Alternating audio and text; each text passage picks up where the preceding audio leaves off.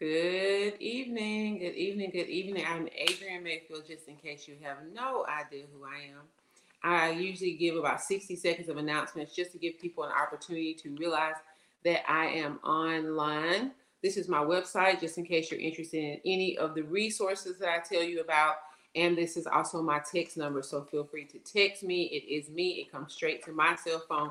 You can text me at 770-746-8453. Or you can go to my website at adrienmayfield.com. On my website, I have my books. I have a book called Connecting with the Burning Bush.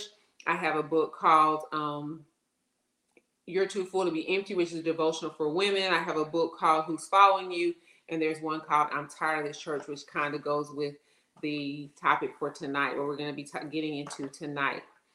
I also have courses there. So there are several courses of this triage series. That triage series is telling you about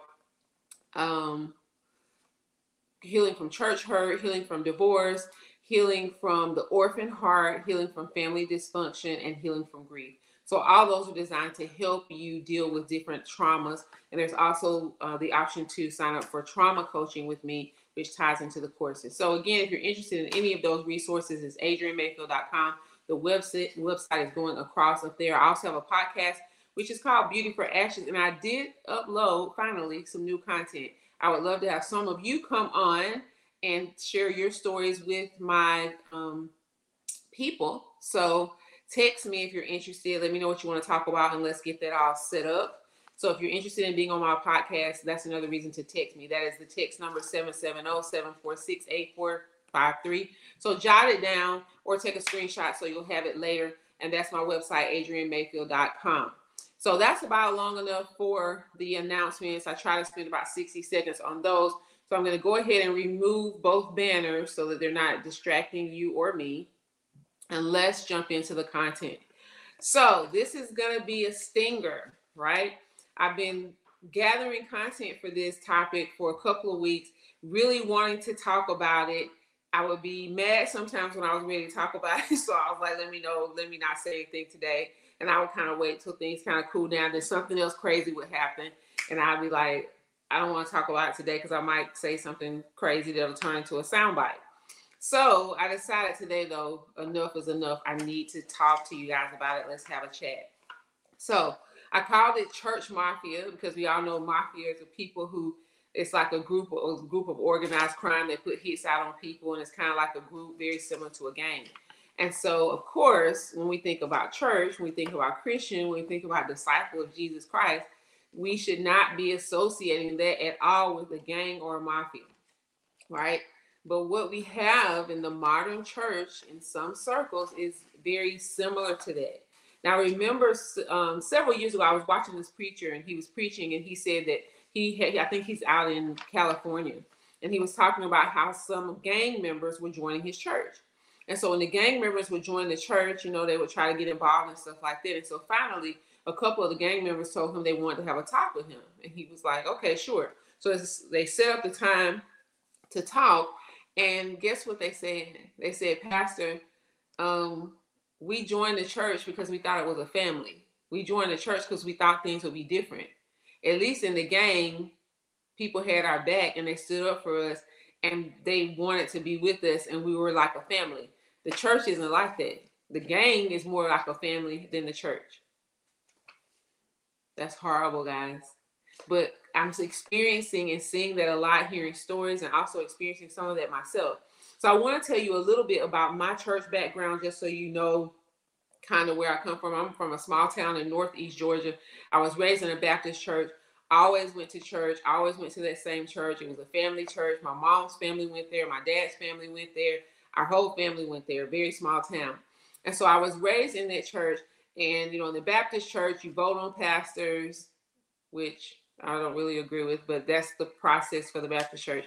So we voted on pastors. So there was always a lot of politics around that process.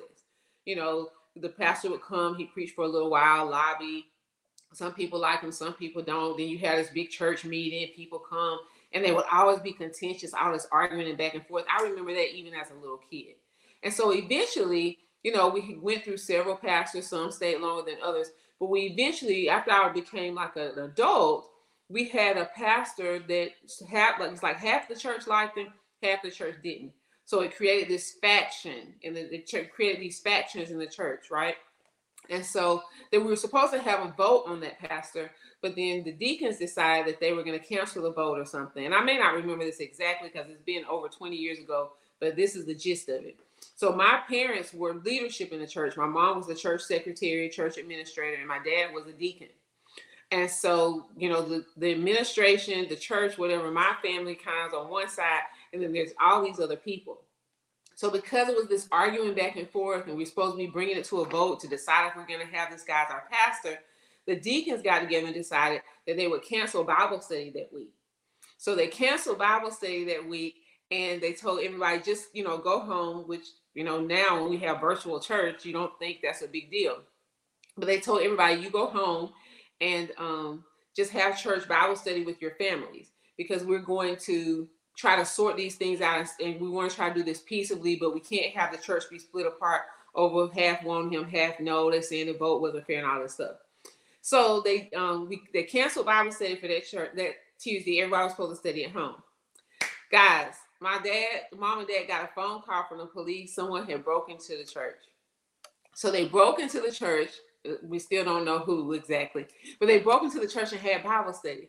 So this other faction broke into the church, or had somebody break into the church, or whatever you want to say, and they had Bible study in church. So that turned into this big thing. They're talking to lawyers. I wasn't a lawyer at the time. They're going back and forth doing all this drama.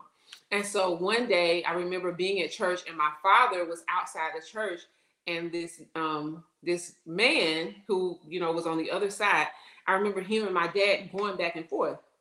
So I'm in the parking lot, and my sister is like, you know, trying to get him. I'm not sure if my brother was there or not, but I know for sure my sister was there, and she was trying to grab my dad. Now, all this is Christian people in the church, right? And so they're going back and forth. And I remember my dad saying something like, I'll mop you up. I'll mop you up with this floor or something. I'll mop you up on the floor or something to this guy. And the guy said, you better not mess with me, old man. And I remember thinking, you are the deacon, Dad. Like, what are you doing? And this guy, like, don't antagonize him because he is old. But I mean, it was just so much emotion, so much, you know, so much tension.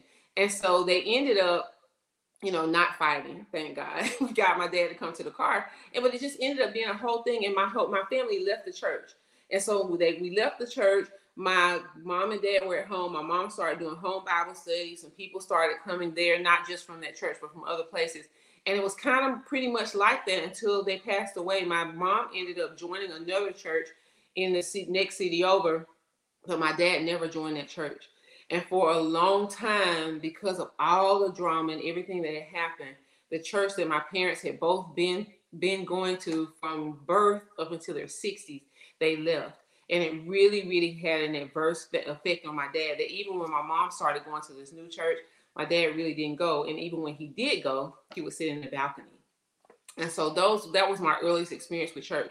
And then when I started teaching, I moved to another church. And I remember being on the praise team at that church, right? And so I was on the praise team, and, you know, you come up, it's only like 4 or 5 of us singing. And I remember a couple of people saying, you know, you have a beautiful voice and all this stuff. You know, okay, thank you.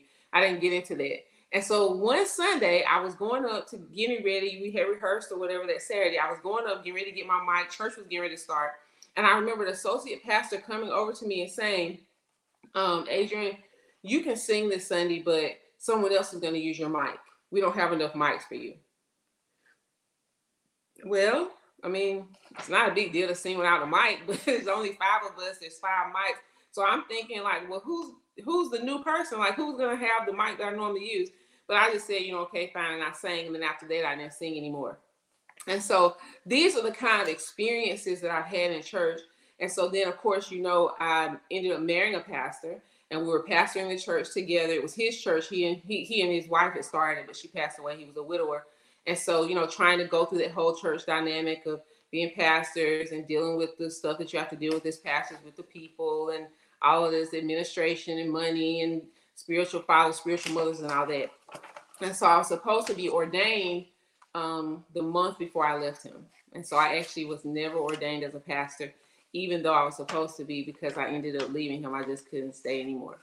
And so I laugh at that a lot of times now. I'll share some of that with some of my stories, because sometimes when I go to churches or I visit churches, people will treat me like I'm not even saved really sometimes. And they'll, really treat me, be kind of standoffish and all of this. And so sometimes you can think about these kinds of things and feel, I don't know, I have to pray, because you could be like, feel animosity or resentment or bitterness, because I used to be a pastor's wife. So when we went to events, we would go to events and, we would be in the green room. We would be back there with all the pastors, all this doc, how many members you got and all that stuff they do. And so to go from that to now having people sometimes treat me like I'm not even saved can be interesting. But I just laugh, because at the end of it, if you know me at all, I'm not a person that gets into all the titles and all of that stuff. I know who I am in God. I know I have a relationship with him. I love God. He loves me. So I don't get into all of it. But it still kind of stings. It used to sting in the beginning. So anyway, we were pastors. We ended up getting divorced. So all of the people that I, of course, had to leave the church because it was his church. And so I lost my entire church family, my husband, my stepchildren, all of that kind of in one fell swoop. And so that was tough. And so for a while, I didn't go to church. I was trying to heal, get some counseling from the marriage and losing my parents. I ended up losing my parents. Both of them passed away. I skipped that part, but you probably heard that part before. And so I started going to this new church. So this was an apostolic prophetic church. My ex-husband was a prophet, but I never really, outside of him, because I was raised Baptist, had an experience with this whole prophetic apostolic thing. So I started going to this new church. That was actually the first time outside of with him that I had a prophetic word.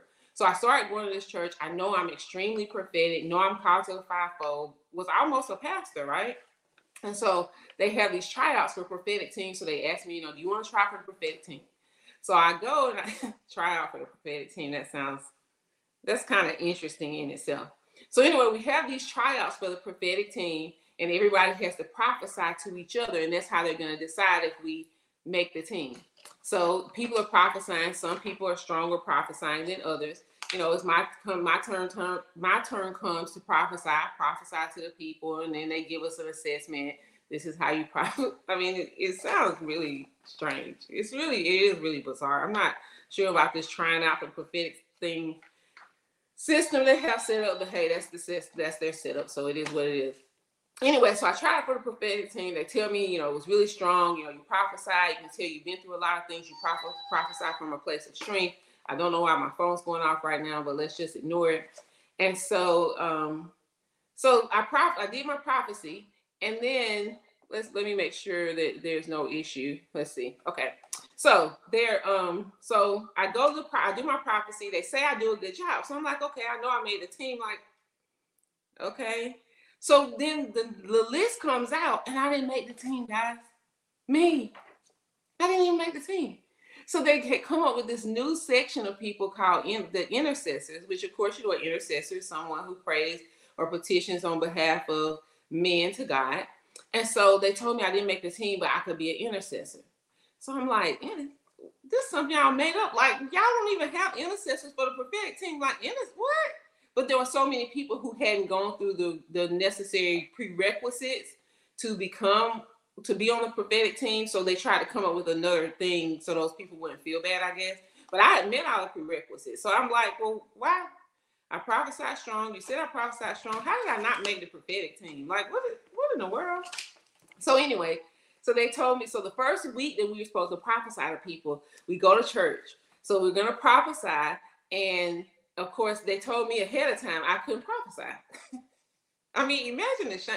Like, church people, we do some stuff. And when people talk about church people and I'm tired of this church, like the little boy said and all that kind of stuff, I mean, I'm telling you some stories. This stuff really happened. Like my dad about to fight somebody outside the church about me not making a prophetic team and being told you can be an intercessor. So anyway, it was our week to prophesy. So before the time, I'm the only one who's there who's not prophesying. All the rest of the team members going to prophesy. So I'm like, okay. So the lady says, well, I'm sorry, but they say you're an intercessor, so you're not allowed to prophesy. But when we prophesy to the people, if you get a word, then you can come over and whisper it in my ear, and then I'll let you know if you can release it or not. Now, I'm all for order. I'm all for submitting to authority. I'm all for that stuff. But I'm sitting here thinking, like, I gotta come and whisper the prophetic word to you and tell you, and you gonna tell me if I can say it. Well, that's gonna be embarrassing, right?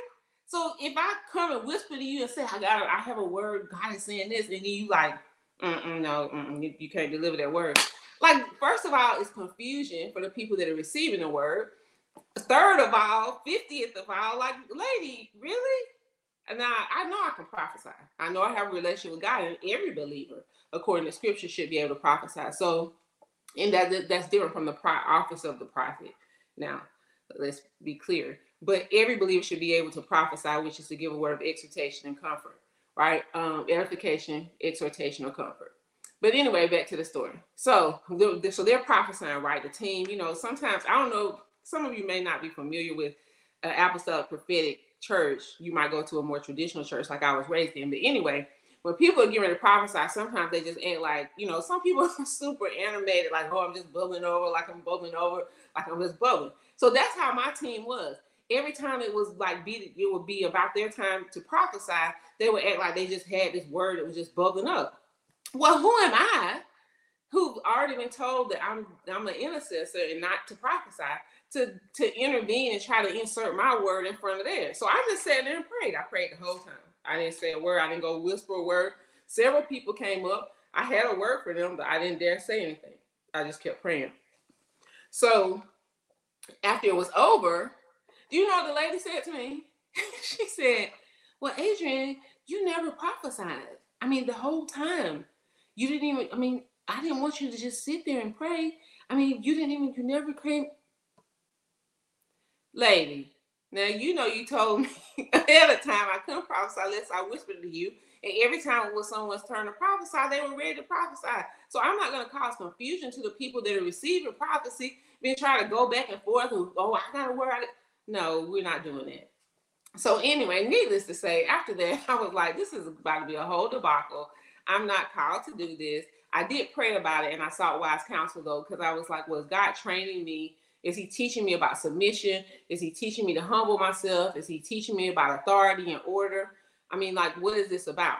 But after kind of counseling with a couple of people, I was confident that this was just another attempt by the enemy to try to silence me. I'd gone through that whole period with my ex-husband, and everybody kind of took his side over mine, and I was kind of felt silenced. Like maybe I just should walk away, just throw this whole thing away. Not throw God away, to be honest.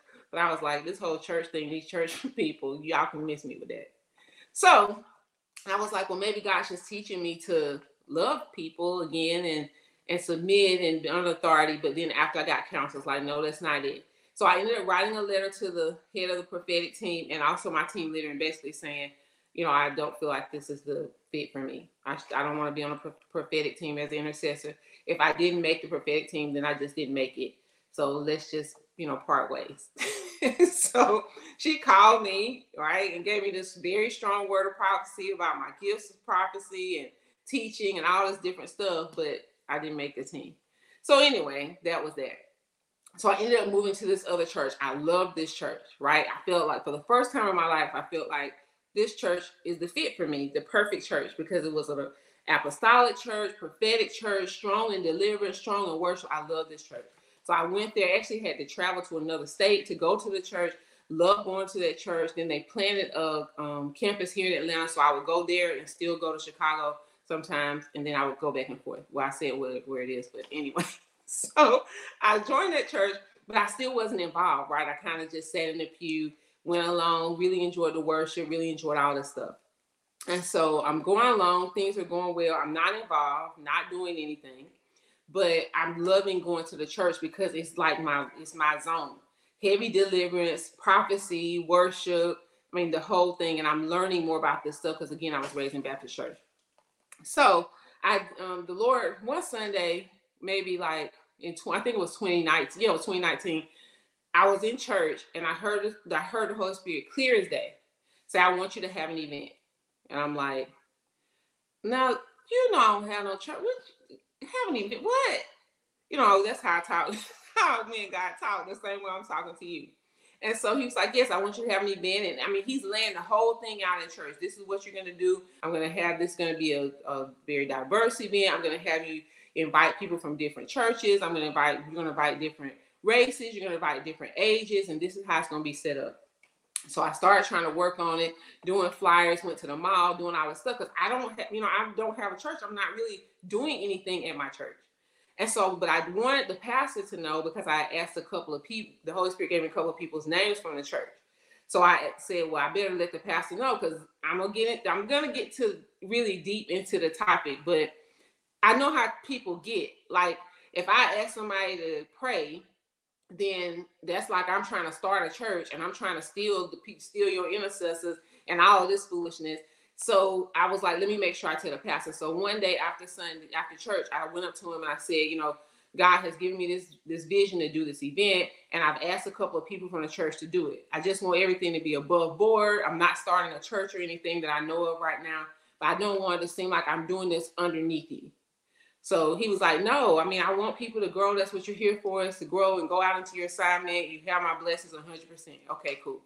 So I have this event. The event is very powerful. I actually went to a women's shelter, and I spoke with the director of that women's shelter, because I really wanted it to be more focused on unchurched people. Because I told you by this time, I was like, just let me deal with the unsaved people and teach them about Jesus. And I used to say, and I think I heard it somewhere, it's easier to get a sinner saved than it is to get a Christian delivered. Because sometimes when people go to church or they know a little Bible or scripture, you can't tell them that they're wrong. You can't tell them that they're off. You can't tell them that their tradition is not biblical or any of that stuff. It's just so hard. But when you get a brand new person who knows nothing, who's unchurched, sometimes it's a lot easier to disciple them and to share the gospel with them and get them to accept it and to begin to walk with Jesus. So anyway, I went to this women's shelter. The director said, sure, we'll send women. I'll actually send 2 vans. So she sent 2 vans of women from this women's shelter, women who had been abused, who've gone through domestic violence, different trafficking, different things like that.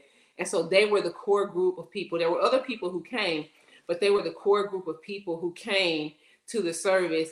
And so it was really powerful, because that's what I wanted. I wanted a powerful service where God came, where he spoke, where we encountered God, and that was the name of the encounter, but also a place where people would give their lives to Jesus and be able to begin walking with him. So I had this event. And so after the event, things went well. I actually had some people who were prophets and some who prophesied, and they prophesied to the first 30 people. So that was powerful. Some people passed out. I mean, not that that's a measure or something. It's powerful. I don't even know why I said that. But some people did, fall out or whatever. People got prophecy, and everybody was like, this was really, really powerful. And so I called it the encounter. So that next Sunday, guys, the head pastor, who's like over all these churches, he's supposed to come and preach. Well, when he comes to Atlanta to preach, it's like a big deal. Everybody's like, we got to be there. And it already was a line waiting outside church, which I had never experienced before, like hour before church, people in line. So anyway, it takes me an hour to get from my house to that church. So I drive to the church that Sunday afterwards. And when I pull in the parking lot, it's a line, like literally a line, like you're going to a basketball game or something. And so as I pull up, the guy who's doing the parking, he comes over to the car and he's like, I'm sorry, you have to turn around. I said, huh? He said, you can't come in. I said, to church? Like what? And he was like, no, you can't come in. We don't have any more room, no more seats. And I looked at him like, I mean, I don't know how y'all feel about church, but I love going to church. I love being with God's people. I love worship. I just love the communal aspect of fellowship. So I was devastated.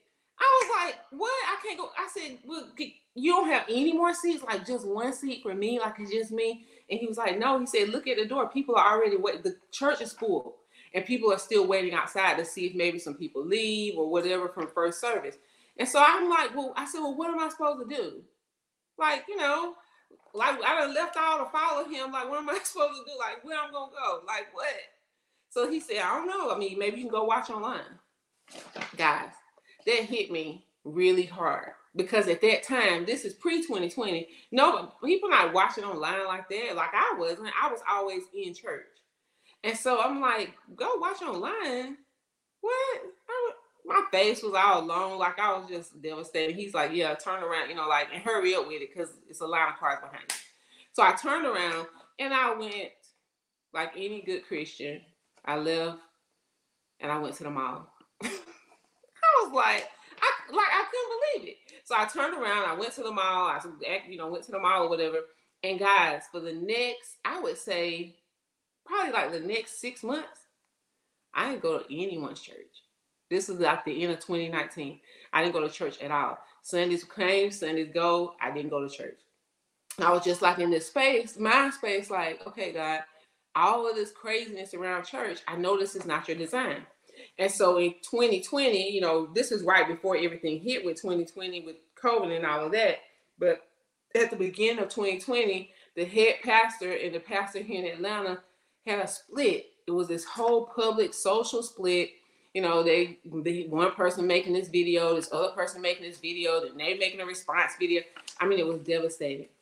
It was devastating for me because of the previous trauma with me and churches, but I also watched people that I knew. I went to church there, so I could feel the spiritual pulse, and I knew that a lot of the people in there, like, this was their last hope. Like, if this didn't work, they were gonna stop going to church.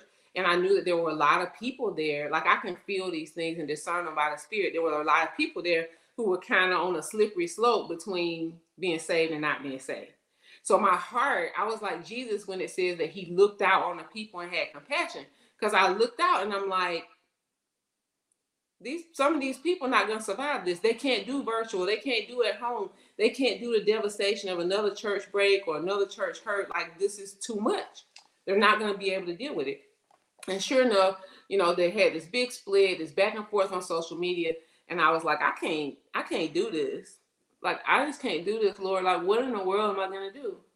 And so since then, I've been trying to find another place to plant. 2020 happened, and I was actually in Chicago at a deliverance conference that I had joined this deliverance group with people to kind of get trained and strengthened in delivering, casting demons out of people. And so we had a conference.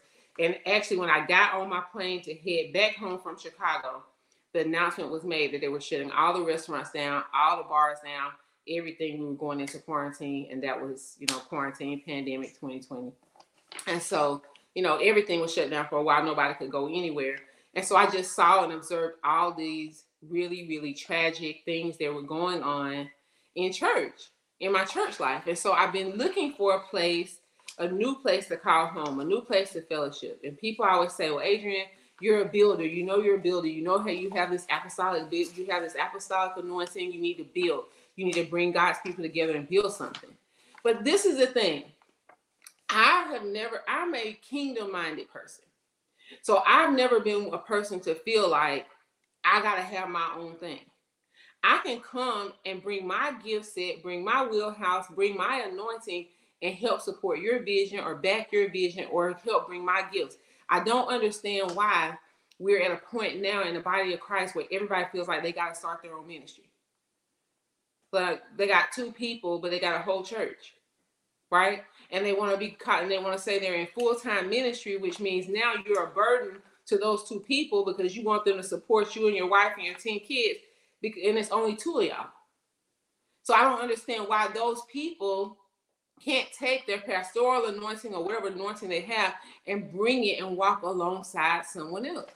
Guys, I don't get it. I don't get it. And I don't get this competition that we have, again, because people have made ministry full time, where you got people selling deliverance for $300. Well, you got to send me this $300 before you can get deliverance. Or it's $400 for this class, $500 for this class. Now, I have courses on my website, as I just told you, but those courses are where I'm trying to kind of walking you through some issues of trauma. It's not me saying, well, if you want me to pray for you, can you send me $25 to my Cash App? Or I know you got that demon that's been tormenting you in your bloodline, but that's going to be about, can you send me $75 to my Cash App? Like, I absolutely hate it. The Bible says freely you have been given, and freely you have received, freely given, so you give it back. I'm not saying it the way it says it, but it's basically saying what you received from God came to you freely. You didn't pay for it. So when you give it back out, you give it freely. And so I just don't understand that part. I don't understand the competition. I don't understand the titles and the obsession with platforms and all of this stuff. It is literally the reason why people are leaving the church in numbers, why people won't come to church. We can blame it and say, oh, this, that, but a lot of it is because there's a lot of mess that's going on in church. And so we've got to get it right. We've got to straighten it out because we're not a game. The church is supposed to be a family, a body of believers where we're supposed to love each other. And I'm not trying to be arrogant or prideful or any of that, but God has given me a lot of skills that the body can use. And I know that I'm called to use those skills, not only as a lawyer and attorney and teacher and all those things outside of church, but I know I'm called to do that in the church. And so I just feel grieved sometimes that I would have to begin and start my own work. Not that I'm afraid to do that, or I think people won't follow me or any of that kind of stuff, but I see other ministries, other places I go that I could be a blessing there. But then there's this gang-like, cult-like, I don't know, it's like, who you with? Like I said, it's like, when you're not with us, we don't know you, where you come from. And then and I did another live, I think you remember, I did the live about gatekeepers, where I was talking about getting in, getting close to people. And sometimes there have been places, I went to another church. I forgot about that. When I first moved to Atlanta, I went to this church, and the pastor and I were very good friends. He was very respected. He's actually one of the first people after my divorce that gave me a son that said, I want you to preach at church on Sunday. And when a pastor gives up when pastor says, come preach on Sunday, that's kind of a big deal because pastors usually don't give that Sunday up. He said, I want you to come preach. And so I preached there. And, we were very close. We had a good relationship, mutual respect. I had a good relationship with his wife. And then I was supposed to be going on a mission trip with them. That was in 2017. And then we were planning for the mission trip. Every week we were supposed to come together and pray. I forgot to tell this story. It's another church story. Let me insert this. And so we're supposed to pray every week because we're going to Africa, right? And if you understand spiritual things, you understand that, in Africa, it's next level as far as some of the witchcraft and the understanding of spiritual things that sometimes we don't have here in the West. So you most certainly don't want to go to Africa. You don't want to go anywhere, but you don't want to go to Africa trying to do missions without a heavy, heavy, heavy intercessory plan, period. So we're supposed to come together every week to pray. But when we would come together for our meetings to pray, we weren't really praying. We more were talking about different kind of sleeping bags, what kind of materials you need, and just talking about the trip and looking at pictures from previous trips and all this stuff. And I'm like, when are we going to pray? We need to pray. We need to be seeking the Holy Spirit. We need to be getting wisdom. We're going to a place that's a largely Muslim area. And so, we're going to try to take Christ into an area that's largely Muslim. We probably need to have a strategy for that. And the strategy probably needs to come from God. So we probably need to pray, right? So this is what I'm thinking. And so I'm asking them every week, we talking about all of this stuff, what kind of toys we're going to get for the kids and all of this stuff. And I get the excitement. I mean, I love the kids too, but I'm not going to Africa with a team of people to introduce people to Jesus and we don't have a strong prayer intercessory plan, period. So anyway, that ended up being this whole debacle with the pastor's wife and her thinking that I was saying that they weren't spiritual. And this whole big thing. And so I ended up not going on that trip. And thankfully, God opened the door like a week later for me to go to Africa and Israel in the same trip. So I did 10 days mission work in Africa and then 5 days kind of vacationing in Jerusalem, Israel. That was my 2 dream trips anyway. So I felt like God was kind of shifting me. And I feel like that was the trip I was supposed to be on anyway. But still, I tried to apologize to the pastor's wife. She's the pastor's wife. So you can't have a beef with her and be going to the church. That doesn't work. So I tried to apologize and say, I'm sorry if there was some misunderstanding. I was never trying to say that the group or team wasn't spiritual. I was just saying I feel like we need to put more prayer emphasis on this trip. I'm not the leader of the trip, but I am going, and I do want to go there and live and come back alive. I don't want, witchcraft, all this stuff is real. And not that I'm afraid of it, but you don't play with it either. You need to have a strategy from God when you're going into enemy territory. So that happened. But anyway, So those are kind of like my church stories. Some of them, I'm not sharing all of them, I'm just sharing some. But my main thing to come on tonight was just to say this has to stop.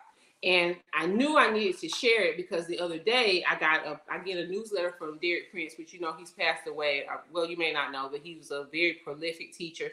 Sometimes I feel like, how in the world was he born back then? Because a lot of things that he preached about we're dealing with right now.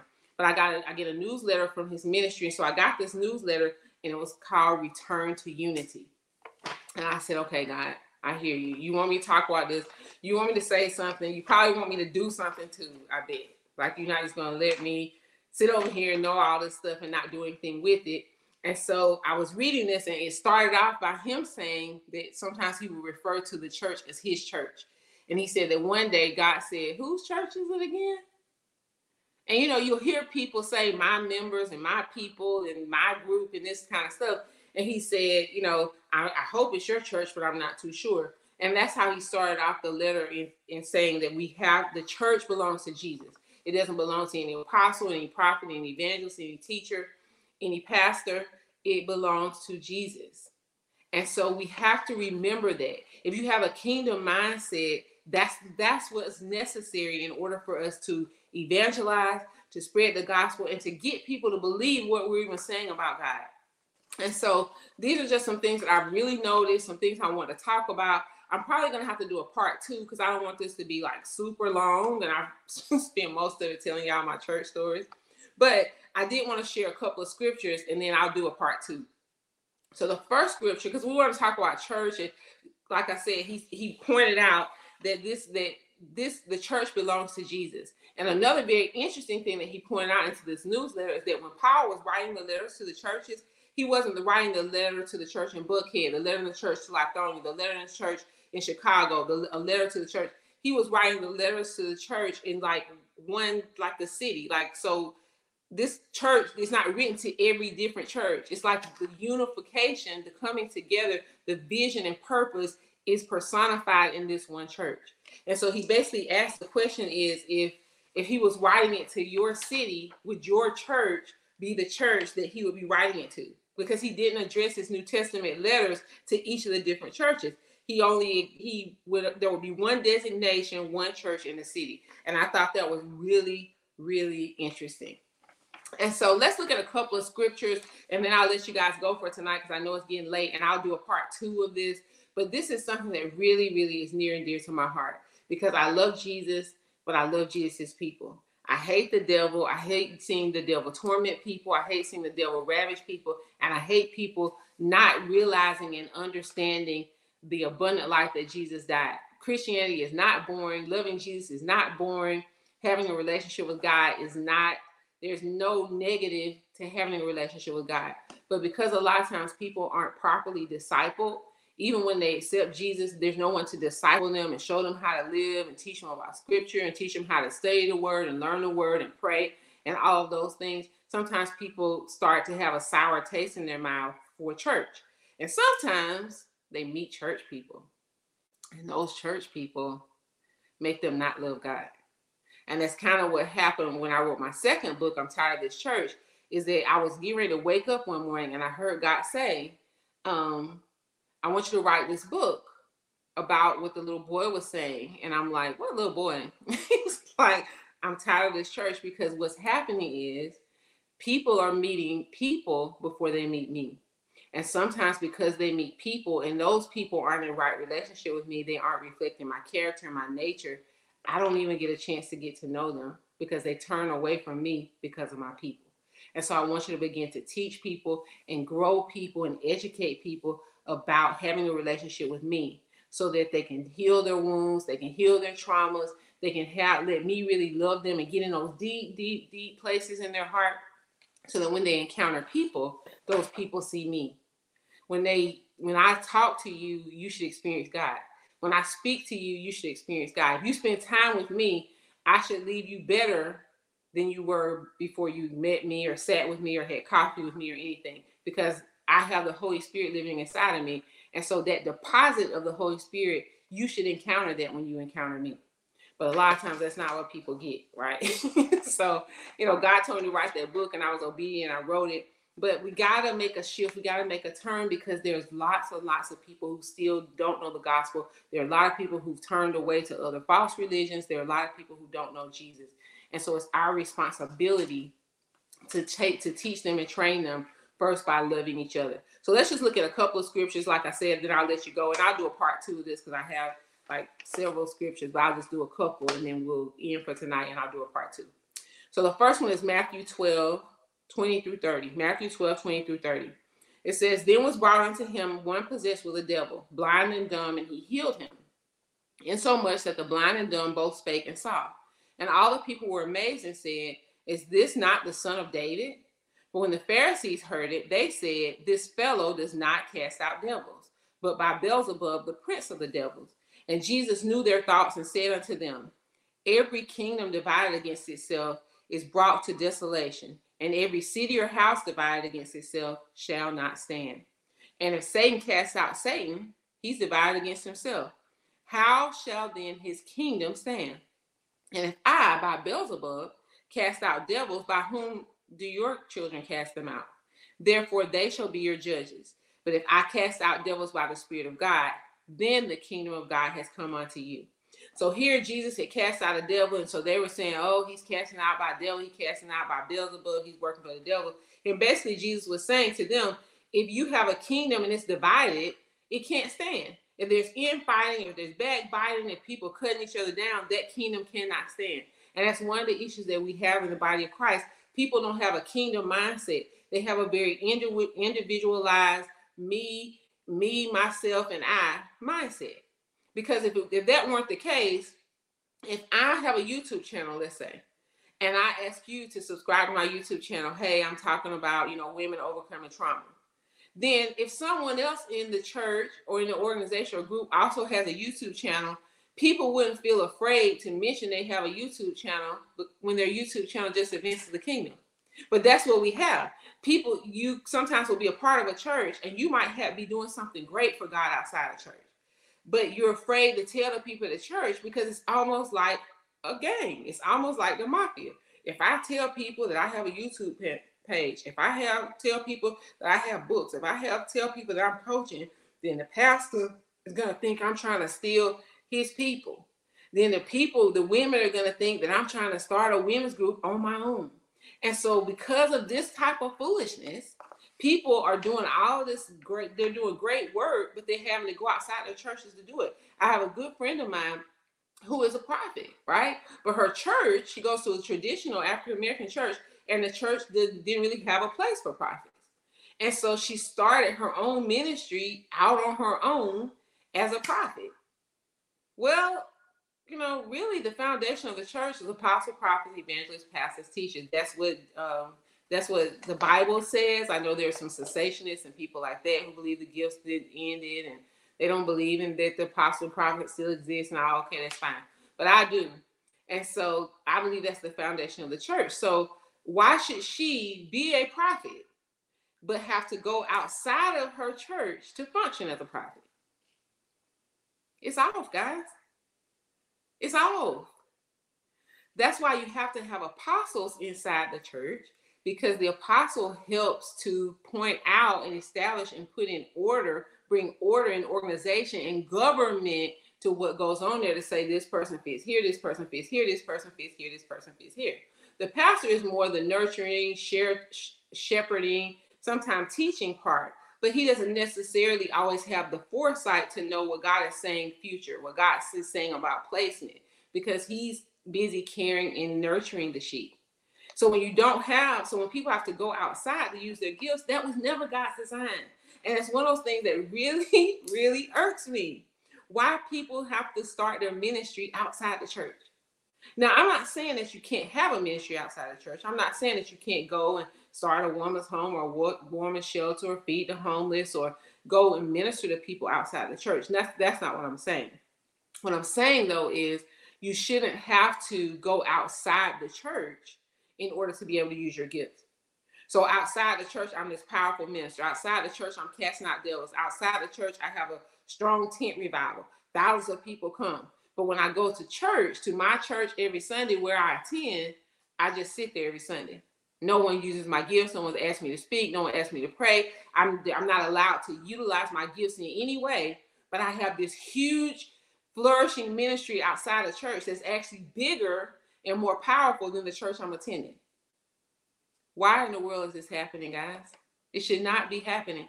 Everybody doesn't have to have their own ministry. We are all one kingdom. There's only two kingdoms. There's a kingdom of God and there's a kingdom of Satan. Whatever you're doing is advancing one or the other. And if what you're doing is advancing the kingdom, I'm all for it. You could be doing the exact same thing. I wrote Connecting with the Burning Bush. You might write a book called Connecting with the Burning Bush. It doesn't matter. Women are reading it or whoever your target audience is reading it and they're getting saved and they learn about Jesus, I will promote your book. You don't see that happen a lot because people are so afraid. Well, I've heard pastors say, if I don't want to bring this person to my church because they're my people, might leave me and follow them. Well, they're not your people. And if that person, if they're called to that person in this season of their life instead of you, so be it. It's one kingdom. Everything that advances the kingdom of God, I'm for it. Now, you do have to be careful, of course. You do have to use discernment because some people are false teachers. Some people are false prophets. Some people are carnal. Some people are not really serious about their relationship with God. So you do have to be careful about those things and be discerning. But some of this competition and competitiveness and platforms and you can't do this over here and don't tell them that you're doing that. And I don't want people to know that I have a YouTube channel. And I mean, I know that like when I left that church, the last church I was talking about after they had the big church split, and I just didn't affiliate myself with either side because it was too much. It was traumatic. I've been through too many church splits. I was just like, I just don't need to affiliate myself with either one because it was like a kind of like a gang, like a beef, right? Are you with them or you with us? You gonna stay with them or you gonna go? I just didn't want to be a part of that. Like I'm a part of the body of Christ. I love y'all. I love all of y'all. So I just don't want to do that. I don't want to be a part of the division, the chaos, the separating, the gang-like, turf-like, cult-like stuff. I'm just not with it. So let's look at another scripture. Luke 9:49-50. This is kind of goes to what I'm talking about. It says, now John answered and said, Master, we saw someone casting out demons in your name, and we forbade them because he does not follow with us. But Jesus said to him, do not forbid him, for he who is not against us is on our side. So what was Jesus teaching the disciples here? That if they're casting out demons in my name, then they're advancing the gospel. They're advancing the kingdom. Don't stop them. And so something similar now would be like, maybe someone in the church has a YouTube channel and they're teaching women, or somebody has a group or organization for homeless men, and he's outside the church. He's not doing it in the church. And then people from the church are afraid to go and help him pass out socks to the people because they don't want the pastor to find out that they're helping this member with his homeless men's project that he's doing, because then the pastor might be mad and think they're going to leave and go with him instead of, guys, really? Like, really? This is the ridiculousness of it. And then the factions of, well, were you baptized in the name of Jesus or in Jesus' name? Do women wear earrings or lipstick or not wear earrings or lipstick? Can women preach in your church or should they be silent? Like all of this back and forth, all of this chaos, until we can come together under one unified voice, one unified sound, we're not doing anything. And we definitely cannot attract and seize the great harvest that Jesus has prepared for us to bring back to him as our king. We're supposed to be presenting souls to him and saying, I told them about you. I told them who you were. They want to meet you. That's what it's supposed to be. When you meet people, they're supposed to see your life, be so drawn to your life like a magnet. And then they're supposed to say, what's different about you? Well, I met this man named Jesus. You want to meet him? And then you come and present them to Jesus and say, Jesus, they want to meet you. They want to get to know you.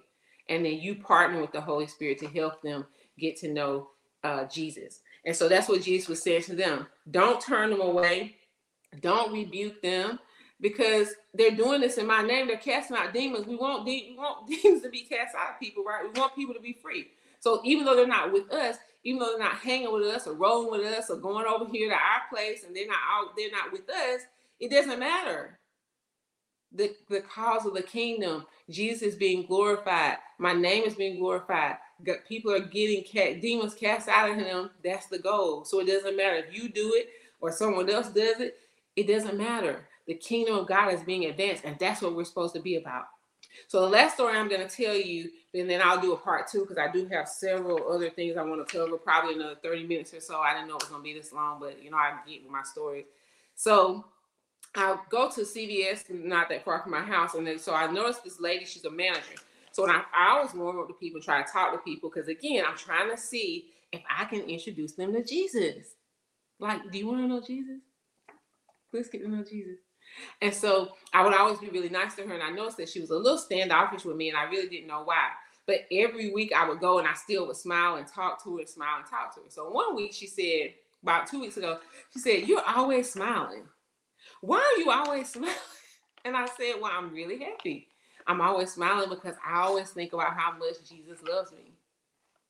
Jesus loves me so much, and that's why I'm always smiling. Like, I've been through so much in my life. I lost my mom, I lost my dad, I've been divorced, have a lot of family dysfunction and separation, but Jesus loves me, and I know he loves me. So that's why I always smile." And so she just kind of looked like, "Okay, lady." And we went on our own way. So the other day, I went back to that same CVS. And so the lady, I was at the register, and she just started talking. She was like, "You know what, about your smile." She said, "When I was growing up, whenever my stepdad was going to whip me or beat me, he would always start smiling. Whenever something bad was going to happen to me, he would always smile and laugh. And when my aunt was doing things that weren't right to me, she would always smile and laugh. And so I just learned not to trust people's smiles. When people are smiling, something bad usually happens to me."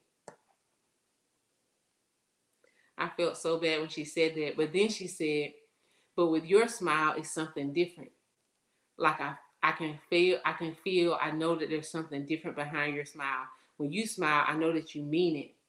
And there's just something different about it." And guys, I wanted to cry. Like, I want to cry right now, but I wanted to cry because I was like, that's what I hope is the case. I always hope that when people encounter me, I'm human, so sometimes people encounter me and they might not say they met Jesus, but those times are far and few between because I work really hard. But I partner with the Holy Spirit and I try to listen to him. And even if I show up wrong, I will apologize to people. I will apologize quickly. But anyway, just the fact that she associated smiles with pain, because people would smile at her before they did things, did beat her or whatever. That really made me sad. And so it reminded me that when you meet people, you don't know their story. Sometimes we take things personal, and it's not even personal. It's that person's story. Because I knew she was kind of standoffish in the beginning. I didn't know why.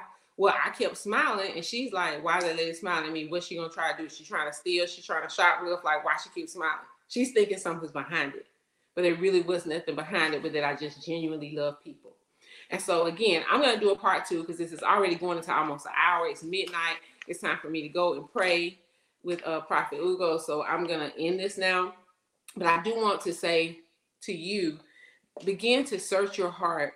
Begin to ask how you can be a solution to this problem. Guys, people are hurting so bad. People are wounded. They're lonely. They're separated. They're on social media scrolling, thinking that they're connected, but they're really not.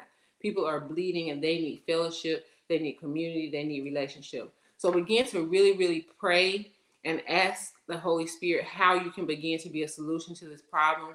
Begin to check the parts of your life where jealousy tries to come in and competition starts to come in. You see somebody with pretty hair, you like, she thinks she's cute.